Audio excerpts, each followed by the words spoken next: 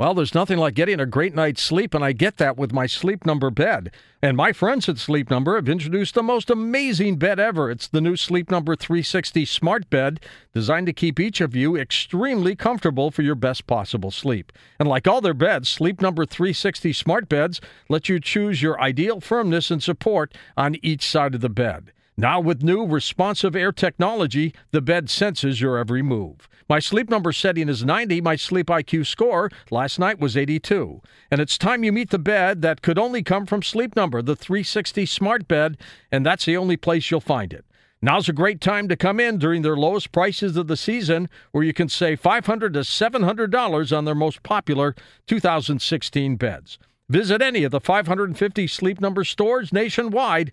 Call 1-800-390-9100 or visit sleepnumber.com to find a Sleep Number store near you, and be sure to tell them George Norrie sent you. Now here's a highlight from Coast to Coast AM on iHeartRadio. James P. Gray, Judge Jim, has been a trial judge in Orange County, California since 1983, and before becoming a judge, he served as a volunteer in the Peace Corps in Costa Rica, a staff judge advocate and criminal defense attorney in the Navy JAGS Corp, a federal prosecutor in Los Angeles, a civil litigator attorney in private law firms, and in addition, he was a Republican candidate for U.S. Congress in 98, Libertarian candidate for the U.S. Senate in 2004, and, of course, vice presidential candidate in 2012. Judge Jim Gray back with us on Coast to Coast. Judge, welcome back.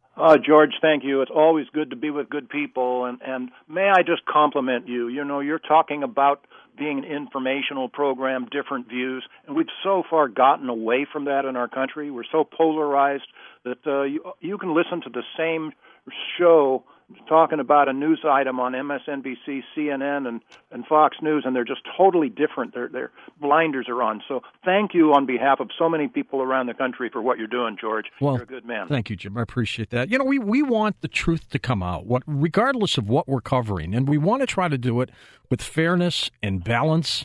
And, you know, we may have a guest on one day that some people don't like, and then the next day we have a guest on that the other people don't like, but at least we balance things. Well, the government still, and we were just in France, in Normandy for the first time, and Dwight D. Eisenhower II showed us around Normandy, a wonderful thing. And I asked him, because this had been only declassified about a year ago, that prior to D-Day, Normandy beaches, we had a dress rehearsal on the beaches of England where they used live ammunition. Some German U-boats saw us from behind and started shooting at us.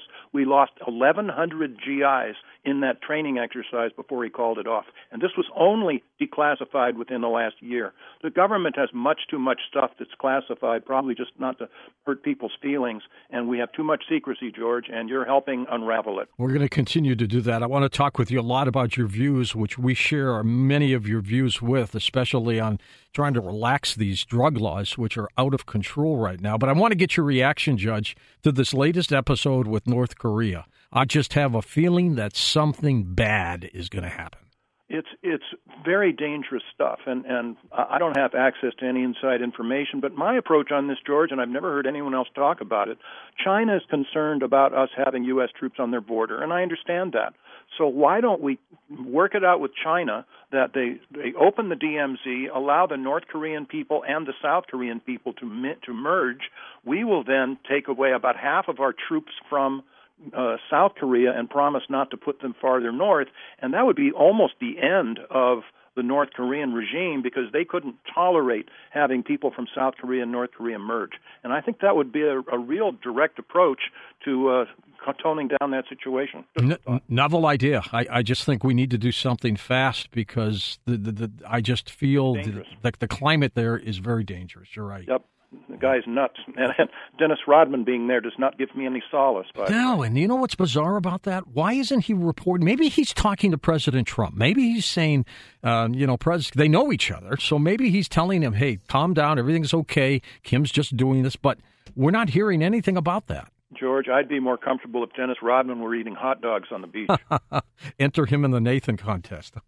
70-some hot dogs in 10 minutes, by the way. That's unbelievable. So what is new with you? What are you doing these days? You know, I've written a new musical. We just got the music recorded. It's called Convention, and it's on the Constitutional Convention. And let me just share that with our listeners. Sure. The delegates there, of course, had many different views on many different things, but one thing each one of them had. The most important function of government was protecting our individual liberties from the encroachment of government. That was the number one task of government. Number two was security, and we've gotten so far away from that now, I think each one of those delegates, the Constitutional Convention, would be very upset with us. I think so, too. Now, do you write the music, too, or do you have somebody come in and do that? No, I actually wrote the music as well. I've got two partners who have done marvelous jobs. We're going to try to open it in Pennsylvania, in Philadelphia, for some reason. That's great. And we're just working on it. It's really exciting. Do you do that a lot? I wrote another musical called Americans All that's meant for high schools to sing and talk about making good decisions in life, making good choices, and having a lot of fun along the way. And that's been performed several places, including Bad Garn University here in Southern California. So, yeah, it's a real fun, exciting thing. You've never felt this feeling before, sitting in an audience and listening to the dialogue and thinking, wow, that's familiar. Whoa, I wrote that.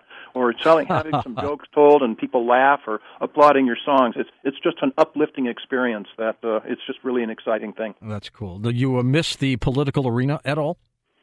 Well, I'm running away from office now, George, but actually I did apply to the Trump administration I said if you really wanted to show something, see change, I'd be his drug czar, and he appointed somebody that's... You would have been great. Ages, in my view. Oh, you would have been great. I told him I'd love to be our representative to the Organization of American States. I do speak Spanish. Like you said, I was in the Peace Corps in Costa Rica. That hasn't happened. And I volunteered to work in Betsy DeVos's Department of Education for school choice.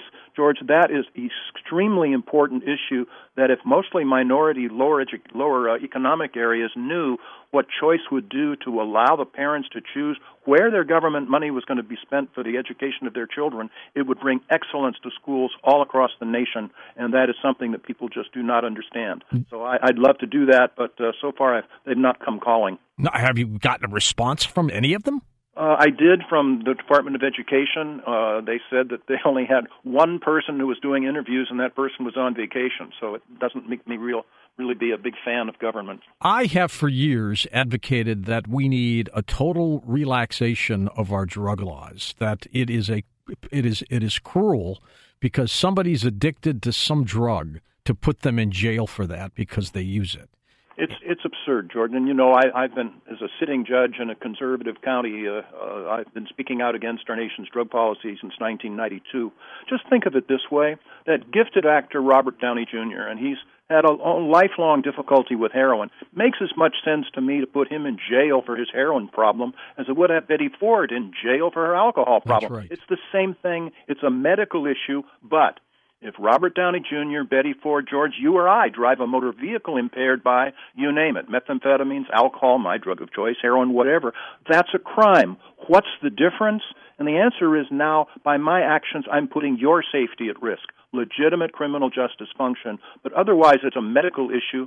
Bring them closer to medical professionals that can help them instead of labeling them automatic criminals and pushing them farther away. It just, of course, goes on, but that's just kind of an opening salvo. And, of course, I'm a libertarian. To me, it makes as much sense for the government to tell me as an adult what I can put into my mind, or my body, as it was I put into my mind. It's just none of their business. For every reason, we're just making huge mistakes on our drug policy. What do we do, Judge, to the cartels if we legalize everything? Well, Al Capone and Frank Nitti really didn't like it when we finally passed the 21st Amendment and re-legalized alcohol.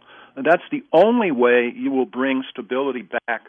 Just look at Mexico, George. You know, all of those beheadings, the criminal element, the corruption, has nothing to do with drugs whatsoever. It's all drug money that causes those, and it's our drug money that does it. And the only way you get rid of that is to undercut the market, re-legalize or regulate and control those various drugs. Let's just start with marijuana. We have something like 26 of our states now that have some form of legalized marijuana, either recreational or medical, and the federal government's going to have to back off on that. That's right. When it comes down to it, they're just a bunch of bullies telling the states what to do. And you said I was a federal prosecutor, and that's right. I know a secret. The feds don't like to lose, and if they're going to start going into court and charging people with marijuana offenses, they're going to have to do that and convince a jury of people from those states, and they're just not going to put up with it. So help is on the way. Did you ever have the ability to work with our friend Robert Shapiro? I think he's a great lawyer. Yes, I actually did on occasion, but you're truly right. Shapiro is a very top type lawyer. I was privileged to work with quite a few good lawyers. Puts on a foundation every year for his son who passed away from a combination of alcohol and drugs. Sad story there.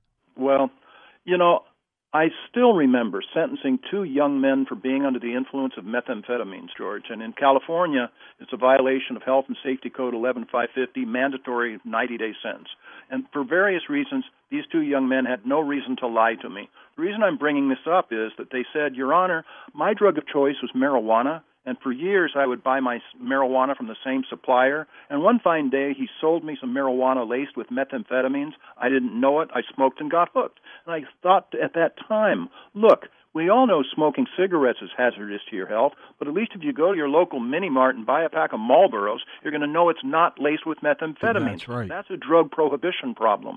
Quality control is non-existent in today's illegal market, and we need to change that. Listen to more Coast to Coast AM every weeknight at 1 a.m. Eastern and go to coasttocoastam.com for more.